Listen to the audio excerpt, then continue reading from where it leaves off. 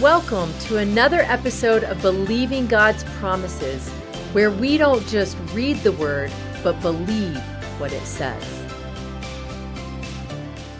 So we are in the middle of this series, though, and it's been really good to see how God loves us and how we can go out and love people. And today we're going to be talking about how God does not delight in evil, but he rejoices with the truth. Now, here's the truth, is that a lot of us, for whatever reason, sometimes have this idea of God and this bad idea of who God is and his character. And I love this series because it's really breaking some of those ideas that we have of who God is. And we have this picture of him sitting up in heaven, just waiting for us to mess up, just waiting for us to sin so that he can come in with his iron fist and hammer and he can condemn us. And that is so far from the truth. That is not who God is. God is not up in heaven waiting for us to sin and just wanting us to sin so that he can delight in the evil that we're doing. That is not what this is about. That is not who God is. God is love. And the truth is that he understands that we all sin and all fall short of the glory of God, right? That's what the Bible tells us, that we all sin and we all fall short. None of us are exempt from sin. We are born into sin. God understands that. And I love what Romans 6:23 says. It says, but the wages of sin is death.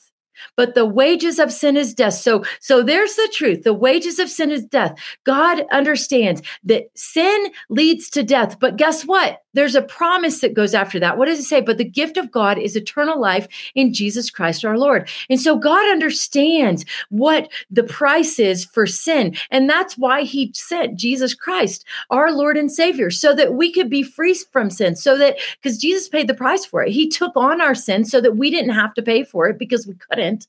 And now we can accept his forgiveness. So the wages of sin, what does sin do? It brings us to death. If we sin, we die. Eternally, we die. But Jesus came, and now if we accept him, then we get to walk in forgiveness and we can live eternally with God. We don't have to have the curse, the wages of sin be death. But here's the truth, is that even when we give our lives to Jesus, we still sin, don't we? We're not perfect. It's not like we give our lives to Jesus and we never sin again. No, we still sin. We still have issues in our life. We have struggles. We have addictions. We have things in our life that we struggle with. And God understands that. And he hates the sin because he understands the destruction of it. And even in the midst of that, when we sin, we can come to that place of repentance, right? Where let's say we go out and we're really rude to someone and we just go off on them and we know and we're convicted that this isn't right. This isn't okay. I shouldn't have acted like that. We come to the Lord. We say, Father, forgive me. And he says, I already have. Father, I'm sorry. I shouldn't have acted like that. We repent. We change our mind. God, I need your help in this situation, right? So when we accept Jesus's forgiveness, it's finished, isn't it? Because he already paid for it. It's already done. It's finished. We don't have to work anymore. That's done. But what happens is so many times we have consequences that follow us, don't we? And that's the piece that God understands in a way that I think sometimes we don't. And this is why he doesn't delight in evil, because he understands what evil leads to. Evil leads to destruction. Let me give you an example. Let's say that you are in a marriage and your spouse cheats on you. And it's very hurtful. Now, let's say that your spouse realizes what they do and they're convicted. And yeah, this is a heavy one. This is real life, isn't it? And so your spouse comes to you and tells you what they did, and they're repentant. And they said, I went to the Lord and I repented and I accepted Jesus' forgiveness. Okay, now God forgave them. God still loves them. That never changed, right? None of the truths of who God is ever changes in all of this and all of the sin that we commit. Nothing ever changes. But then what happens is in that marriage, then sometimes that act can actually destroy that marriage. Sometimes it causes a miscommunication or a lack of trust or a lack of intimacy between the husband and the wife. Do you see what I'm saying? And God knows this ahead of time. And he speaks to us ahead of time. And this is why he doesn't like sin, because he understands that there are consequences sometimes that cost us a lot. There are consequences that follow us throughout our life. There are things back in my past, in my pre-Jesus days, that I am paying for now. And God doesn't like that. He doesn't like that because he rejoices with truth. Who is the truth? Jesus is the truth, the way, and the life. And the truth is what sets us free. And God sees that. It's not that he's a mean God. It's not that he's an unkind God. It's not that he's a God up there just looking down on us and waiting for us to sin, or is coming down on us just to come down on us. And maybe some of you, I just feel like there might be some of you that maybe you had some parents that you felt like that's how they were with you. But you know what? God is a good father, and he is not like that. So just accept that and begin to allow God to change your view of him. Stop putting your parents' face on him. He is God the Father, and he is perfect. He is not your earthly father. He is not your earthly mother. He is God the Father, and he is good, and he is faithful in everything that he does, and he loves you more than you could ever know. So God does not delight in evil, but he rejoices with truth. Now, I want to get real for a minute, because the truth of the matter is that we want to be like this, right? But what do we often do? There's a couple of things when I was praying about this, the Lord showed me that we do as humans. And the first thing is in our insecurities and in our jealousy, sometimes we actually want people to fail, to mess up, or to fall. We see people surpassing us. We see people doing things that we earned to do. Are you hearing me? Oh, well, I was supposed to get that promotion. God gave me a vision of me having that ministry. God gave me a heart for that business or for those people, or to do this or to that. And we begin to see other people getting things that we think we deserved, that we earned. And what do? Sometimes in our insecurities and in our jealousy, and I would even go as far to say in our envy, sometimes what do? We get excited if they fall. We delight in evil. We're like, oh, they're falling. Okay, now maybe I'll get promoted. And that's hard to admit, right? But as humans, this is where we go sometimes. But here's the deal. This isn't how God calls us to live, is it? I love the verse in Proverbs 24:17. What does it say? Do not gloat when your enemy falls. When they stumble, do not let your heart rejoice. And that is something that God tells us, because he knows that it's not good for us if we do that. What happens when we live in that place? We're miserable. Have you ever been in that place where you've actually wanted someone to fall, wanted them to mess up, wanted them to, I don't know, just completely fall apart? It's okay. This is between you and God. But what does that do in your heart? It isn't a good feeling, is it? Is that you're like not right with God? And so we need to constantly search our heart, ask God to search our heart and show us if there's any jealousy, if there's any envy, if there's any insecurities. And again, this is why we need to know who we are in Christ. Amen. Number 2, sometimes, and this is the second thing, sometimes we delight in evil because it just sounds fun or it's easier, right? And this is just the truth of it, is sometimes we're like, everybody else is doing it. Everybody else gets to go to the party and get drunk. Everybody else gets to play Cards Against Humanity.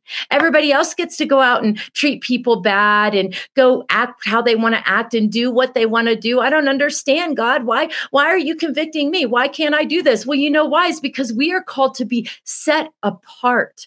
We're called to be set apart. We're not supposed to look like the world. If we look like the world, then how are we different? How are we being the light? How are we walking in the light? Because we are the light of the world. When we say yes to Jesus, we are the light of the world. We are a city on a hill. We are called to be set apart and to look different, but we have to walk that out. We have to make that decision.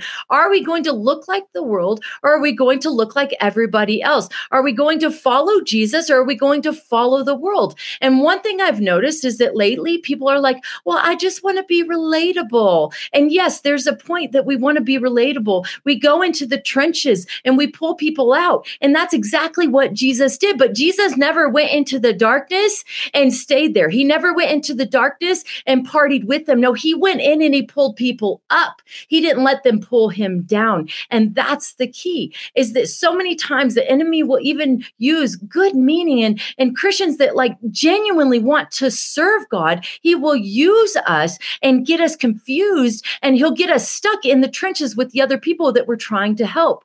And so with these two things, the question is, okay, Carrie, that's great. Now I know how in my life I struggle with delighting in evil and not rejoicing with truth, but how do I not? Here's the answer. Let's read James 4:7. What does it say? It says, submit yourselves then to God, resist the devil, and he will flee from you.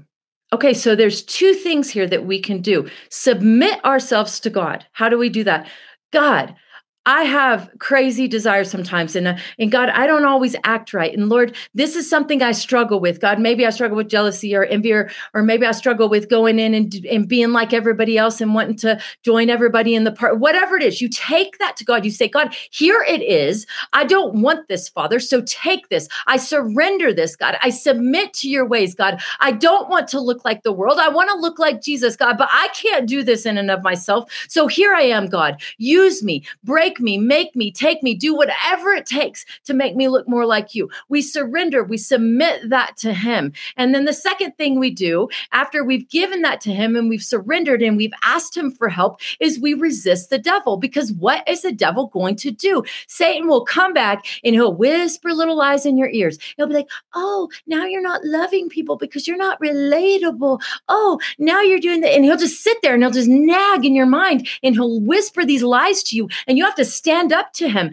And this is where knowing the truth of the word of God is so important, because right then in your spirit, God will begin to bring up scriptures and bring up truth, because the truth will set you free. And he will begin to bring these things up, and we speak them out. It is like a weapon going against the enemy. It is a weapon that pierces him and shuts him down. That is how we resist the devil. It isn't about us being like, "Rah." No, it's not about our strength and our might and everything about us. It's about the word and the truth of the word of God. And so we begin to speak those things out loud, and we cast out every wrong thought. We cast down every wrong thought that he puts in our minds. And then guess what? What does the Bible promise? He will flee from you.